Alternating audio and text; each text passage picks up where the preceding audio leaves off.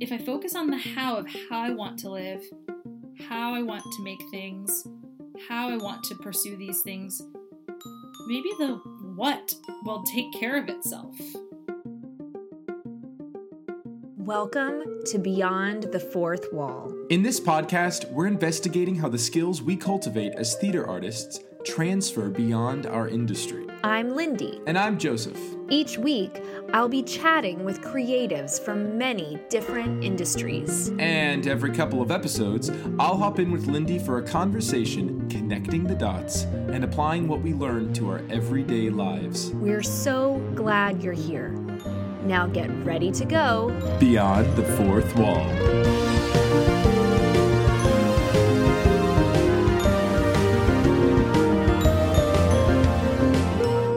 Today, we're thrilled to welcome home Michelle J. Rodriguez.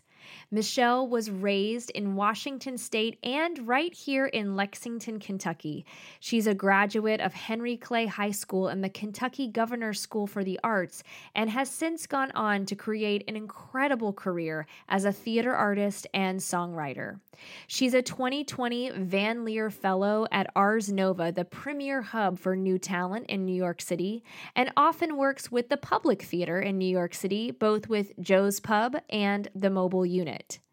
Today, we are unpacking her incredible journey, brilliant advice, and celebrating her unique new voice on the musical theater scene. Please welcome Michelle.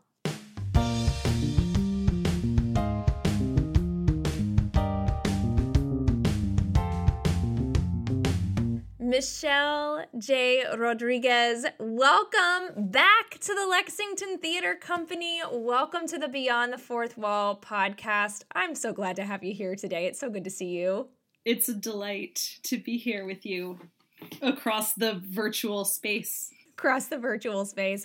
I say welcome back to the Lex, but just to clue our listeners in, because they were not part of our Zoom class that you came to be a guest artist at with our Story Cycle program, of course, which is directed by the amazing Joseph Wrightson.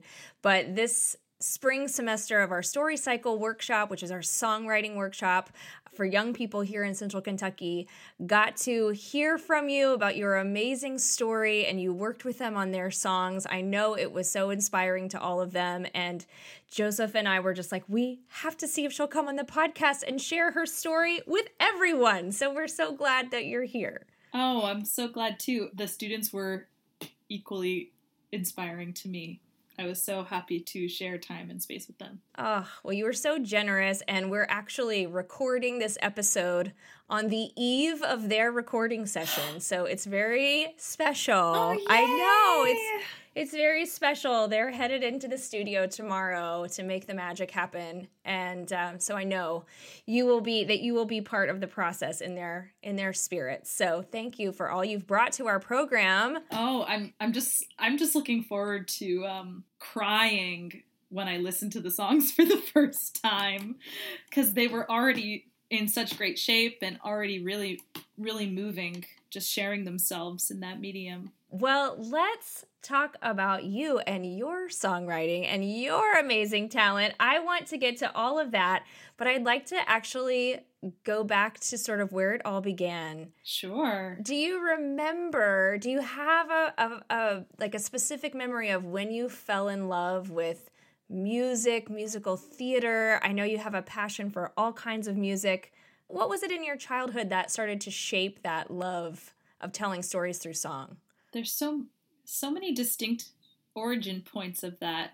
I mean, I've had time after my childhood to really think about that. We would watch a lot of VHSs from the library together as a family, and a lot of those were movie musicals. That's where the musical bug hit. I mean, watching Fiddler on the Roof and it feeling like, oh yeah, that's my family. Like, my dad's Tevye, just Puerto Rican Tevye. I love that. For me, for writing, I really got into writing through reading. I just did a lot of reading, obsessed with reading. My first songs that I wrote were in high school with a friend who went to Henry Clay High School with me, my friend Amy, and we would write songs about our summer reading books Those were the first songs that I wrote.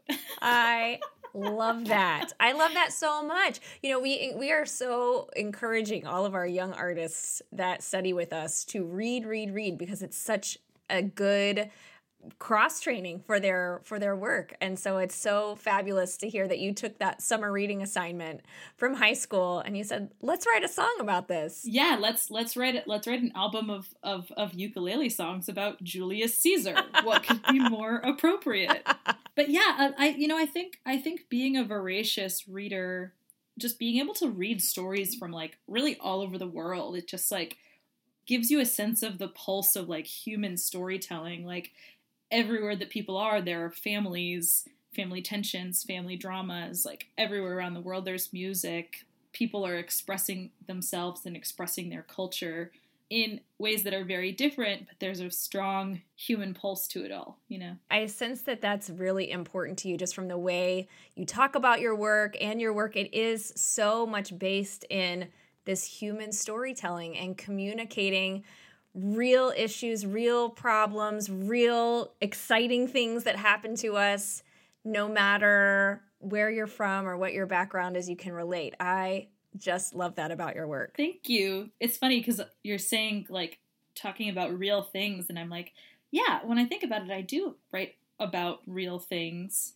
And I think a real human experience is the magic, the magic that elevates a normal day to a day when people are singing about it. Yes!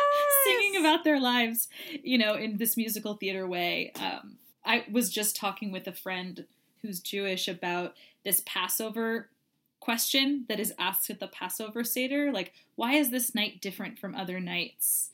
And I love that question of like, what makes this day different than any other day? That magic that might change a person's life. I love it. I think that's what I love so much about musical theater is that magic, the magic of elevating those real human emotions with song. And that's what you do. That's what you do. So you're writing songs with your high school friends about Julius Caesar. Yes. Love it. Love it. And so from there, was there ever a moment that you thought, okay, this feels like where I can use my gifts to serve. I want to study this. I want to move in this direction, maybe post high school, post college. Do you remember that moment? Yes. Well, I think that moment came a bit before the writing, because if you're writing your own songs, to a certain extent, you're also performing them. And I was very shy to perform. I sang. I really liked singing. I felt really shy if people noticed. I went to the Rock La Roca United Methodist Church. Now it's Embrace Church on North Limestone. These two women, Terry Foley and Ellen Dennison, they approached me and they said, hey, we noticed you're singing. We think you're really talented. We have this friend at the University of Kentucky. She's from Venezuela. She teaches voice. We think you all would really get along and we want to pay for your voice lessons. And of course I was like, no. I mean, I was just like shy. I was just like nervous. I was like, no, don't listen to me. Don't look at me. Ugh. But I ended up taking voice lessons from Dr. Noemi Lugo. And that really changed the course of my thinking that I could make music as my career. I was 14 or 15, Puerto Rican in Kentucky. Not that many Puerto Ricans in Kentucky. Seeing this South American woman made this career out of music and teaching, that was really influential for me to have her look into my life and want to cultivate my gift. You know, I learned art songs, of course, in French and Italian. She snuck in a song called Preciosa by Rafael Hernandez, who's a Puerto Rican composer. I was like 16 singing somewhere from West Side Story for auditions. She helped me connect not only with my craft, but also culturally helped me connect. That song, Preciosa, I'll never forget working on that song with her. I love that story so much. On so many levels. I'm a huge fan of Dr. Lugo, and I can just imagine her taking you under her wing. She's such an amazing teacher and such a sweet lady. I just adore her. I didn't know you knew her. Yes. I didn't know you knew her. Yes. Oh my goodness. Her daughter Claudia and I used to dance together when we were younger. Lindy, oh, my heart is soaring like a hawk to hear that. I love that. It's just so cool to hear this story on a personal level, but also what I just love this power when your teachers, your mentors, and those beautiful people at your church saw the potential and nurtured it and gave you that confidence. Now, in much the same way that I just watched you do the same thing for our students here at the Lex, and the beautiful way that you're paying it forward and seeing their potential and helping them cultivate their craft. It's just stunning. It's just stunning. That's the Tony Award, isn't it, Lindy? For me, like, I think about it, and it's like in this culture of making art where there's like these very singular accolades that people really hold as the gold standard of like Tony Award winning, Grammy Award winning, whatever. I think about those kinds of moments and like working with your students, having them say things about my work or hearing their work be so full of their own lives. I'm like, okay, well, that's my Grammy Award. I feel like I've kind of won in a major nourishing way. Oh, that makes me want to grab a quote. This was something that you said to the students. And I have it here in my notebook because I was like, yes, because you were talking about when those big dreams come true. And you were saying how important it is that not just that it's the dream, but also I wrote down, it's the dream if it aligns with your values. And I thought that was such a huge lesson because I think it's just what you're saying. We have these big ideas, and we talk about this on the podcast a lot, that there's these ideas of like, what does success look like? And what does, I have arrived, I've, achieved this, achieved that, I've worked at this theater company, or I've been commissioned by this theater company. But what I love is that it seems from my time listening to you speak, it has to be also in alignment with telling the stories you want to tell, doing the work that you're passionate about. It's not just about achieving, it's also about that beautiful alignment. The balance of those things is the practice of a whole lifetime. It's the practice of a whole lifetime, I believe. Because, of course, I mean, I remember myself at those young ages going to Kentucky Governor's School for the Arts and being with all these other kids who were also interested in musical theater. And I was writing my first musical when I was like 17 at that time, and being very ambitious and having a strong ambition for the thing that you want to achieve, the thing that you want to do.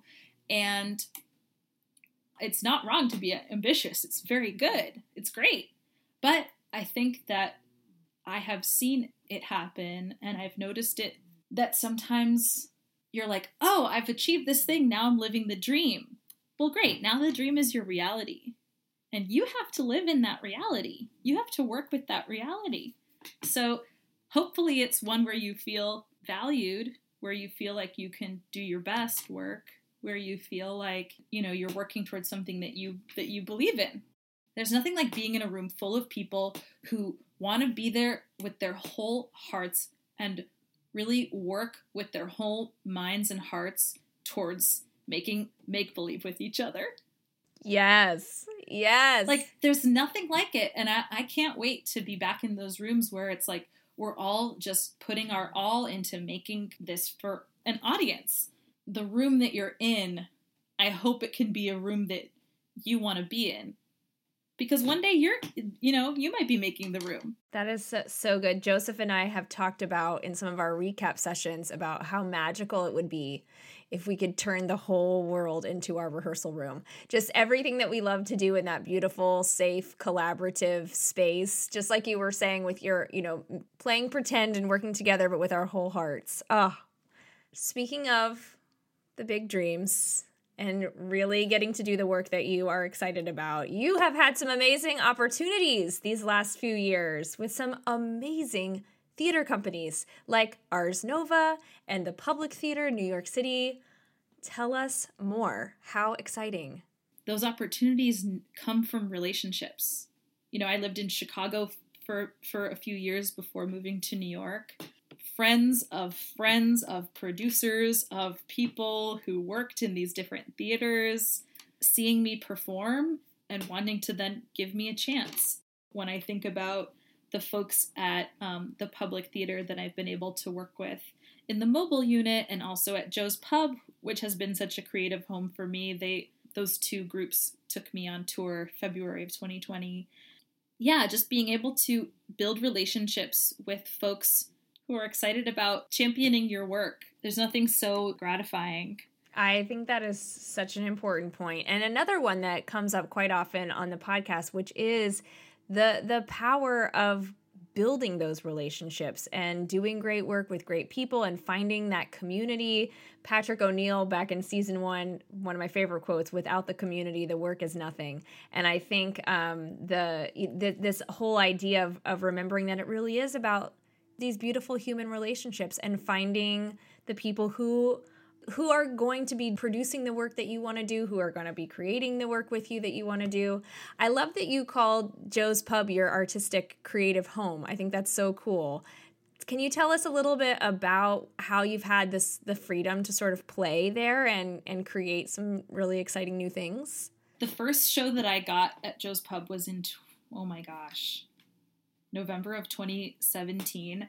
I was still living in Chicago, and I was performing in a storytelling night at Steppenwolf that was put on by some amazing friends. Sandra Delgado is an incredible dear friend and person about town in the Latinx theater scene in Chicago.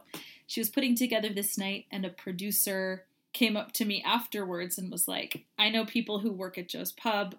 I think that would be an ideal place for the kind of music that you're making. I think people are really hungry for what you're doing," which I presented, a totally bilingual set of songs. They gave me a midnight slot. And so God bless all my friends who came to see me on on a frigid night at midnight in New York. That show, it was just a duo show, me and my guitarist, we flew out to New York to do that. And then gradually, doing some more shows there, it's like, when I say creative home, it's just as a space where you feel like you can try out new ideas and you can try out new things. And yeah, I've done duo shows there. I've sang in concerts that have been put on by other friends where there's 20 people on this teeny stage.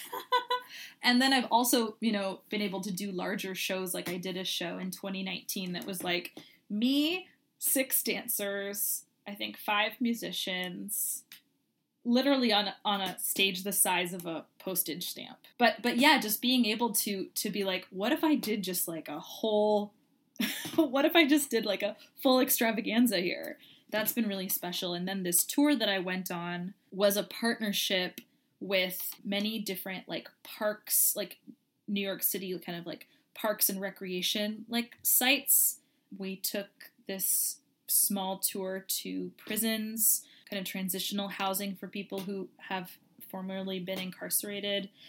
That was really so special to do that in partnership with Joe's Pub, this amazing music venue, and the mobile unit, whose main core is that art and culture can be for everyone, and that it's the program of the public that brings those things out to the 5 boroughs of New York for these free shows.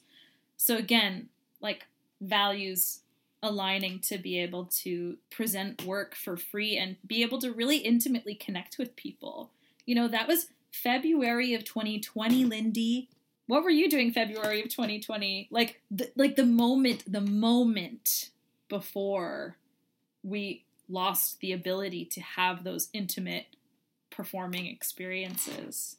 I know. It feels like a lifetime ago in so many ways. It's gone by so slow and so fast all at the same time. Yes. But what I love about watching you talk about your work is your passion for this beautiful combination of human connection, art, culture, storytelling, outreach. It seems like it's all just kind of woven together. And when I think about your stories of where it all began, it seems so beautiful and so natural. It's like all the bits of you and all the people who helped raise you artistically and as a human, and it just seems to kind of all echo through the work that you want to do and the stories you want to tell. Echo through. I really like that. Yes. It's so funny, like, that is so clear when you say it that way. A creative life is, at least mine, has had so many curves in the road, bringing me to all of these different places and experiences. And sometimes when I try to look at it, I'm like, how did I get here? How did I get here? And then you're right. All of these different places that I've lived, all of these different people who have raised me creatively. I love that you said that. I've really been raised creatively by so many caring, incredible people, whether they be like mentors or teachers or just like colleagues and friends. All of those things are the path, and it's mostly marked by the people who are there on the path with you. I love that so much. I have just a couple other questions for you. I love your artistic voice. I love the stories that you want to tell and the music that you make and the lyrics that you write. What is your hope for what resonates to this new musical theater artist, the young ones coming up? What do you hope resonates in them through your work? As I said before, all of the things that happen in your life kind of all convene to make you the artist that you are. And for me, it's like all of those things too that have contributed to my creative voice. And those things have been as variable as traditional songs and music from Puerto Rico, Irish and Scottish and American fiddle music that I was playing as a kid on the violin. That was my first instrument. Bluegrass and folk music that was, I think, deeply infused in me, as I was growing up in Kentucky. Those are sort of like, these musical things, but also the themes that I'm writing. I hope that people can connect with these themes of home and belonging in this new moment in our world. People can know each other, but be really far away from each other. And I write a lot about that distance and trying to kind of love and understand across distance, which I think resonates with these new songwriters who have lived their lives very much on the worldwide internet. So yeah, I hope that those themes resonate. And also I hope that what resonates is that literally anything that they're excited about, that they think that they're the only person who thinks it's cool or whatever, that being a part of your music informs your voice. It forms part of your distinctive stamp on the musical landscape. So to listen to that, to just listen to it, because I'm sitting here with you and I never could have imagined that, NPR would be describing my music as laid back like Southern Latin soul, But that's like all of these things that make me exactly who I am. All these places that make me exactly who I am have influenced my music. So rolling with that and just kind of allowing myself to be exactly who I am. It sounds easier than it is, but I hope that young people will be like, wow, that's like so unique to her. The things that are unique to me are worthy of being celebrated and highlighted in my own work. I love that so much. I love that so much. It's such a resonant theme that comes up in our artist development program of not being afraid to be special, wonderful, unique you, and not feeling like you have to fit into someone else's definition of, what does musical theater look like, or what does this role look like, or just harnessing your uniqueness and not being afraid to share it. And I just love hearing you say that, just hearing you championing that and saying, look, I am an example. Here I am. Look, I did it. Yes. I mean, any innovations in the field of musical theater, which people have said this before me, but I'll repeat it because I love it. Musical theater is a medium for storytelling and not just a genre the people who break it and put it back together again are the songwriters that we remember. The golden age of musical theater in the United States really ushered in this like movie musical like era that deeply influenced me and deeply influenced so many people. And there were a lot of things that characterize that as styles of music. But what's so exciting about today is that, and that I saw in your students, is that folks are drawing on the kind of music that they are interested in, that they connect to, that they resonate with, and are using that as a medium for storytelling. There's nothing more exciting to me than that. Being delighted and surprised in the theater, that's what people are hungry for. And so being able to break with tradition, give a nod to tradition, but do it totally your own way, it's not an easy road to feeling very confident in your unique voice, because I don't have to tell you twice, or anybody who uses our worldwide internet twice, that there's a lot of people out there that want to say this is how to be, this is how to look, this is how things need to sound for it to be professional or good or cool or whatever. There's a lot out there that emphasizes that sameness. To be different and to be confident in that takes effort. It takes energy. It takes like finding your people who get you. Finding your people who get you. Like, you can try to like achieve the things that you want to do and get the things that you want to get, but there's nothing as gratifying. There's nothing as fun. There's nothing as that infuses me with as much love and trust and belief in my work than working with my friends. Make cool things with your friends. Make things that you like with your friends. Like, Amy and I made things that we liked that were so random, and now I'm doing this as my job. Well, and I can't help but think, because a lot of what we like to do on this podcast is to talk about what we cultivate as theater artists and as musicians, and how it can translate beyond our industry.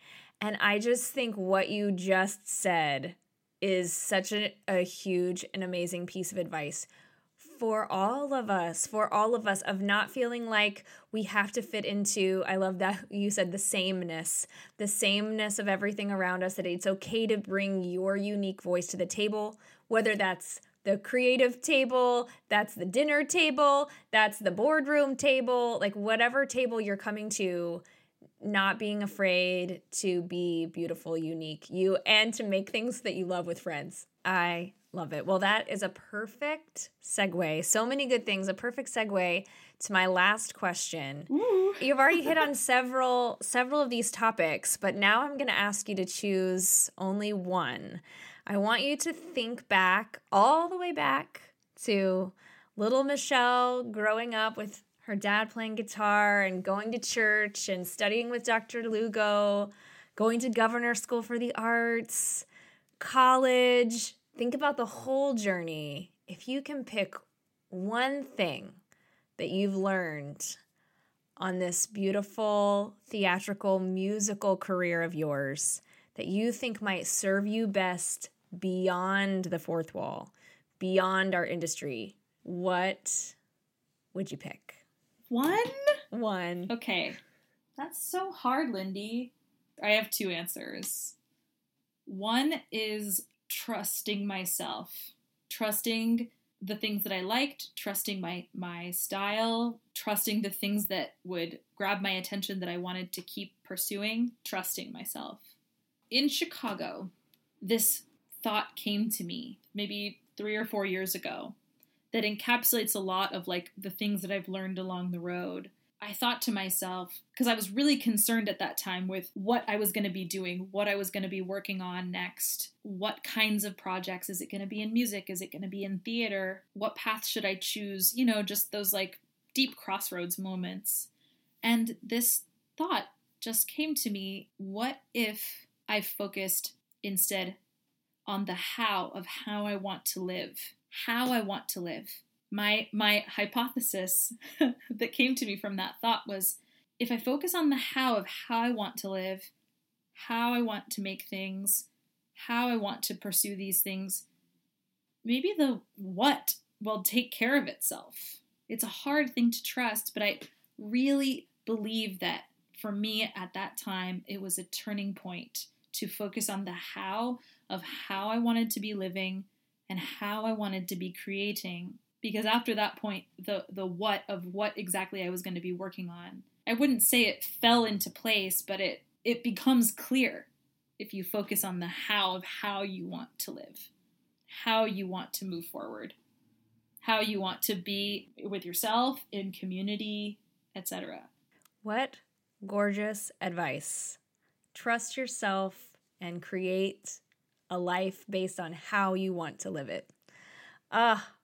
Michelle J. Rodriguez, what a treat. Thank you so much for spending so much time with us today. Thank you for spending so much beautiful time with our Story Cycle students. I know it meant the absolute world to them.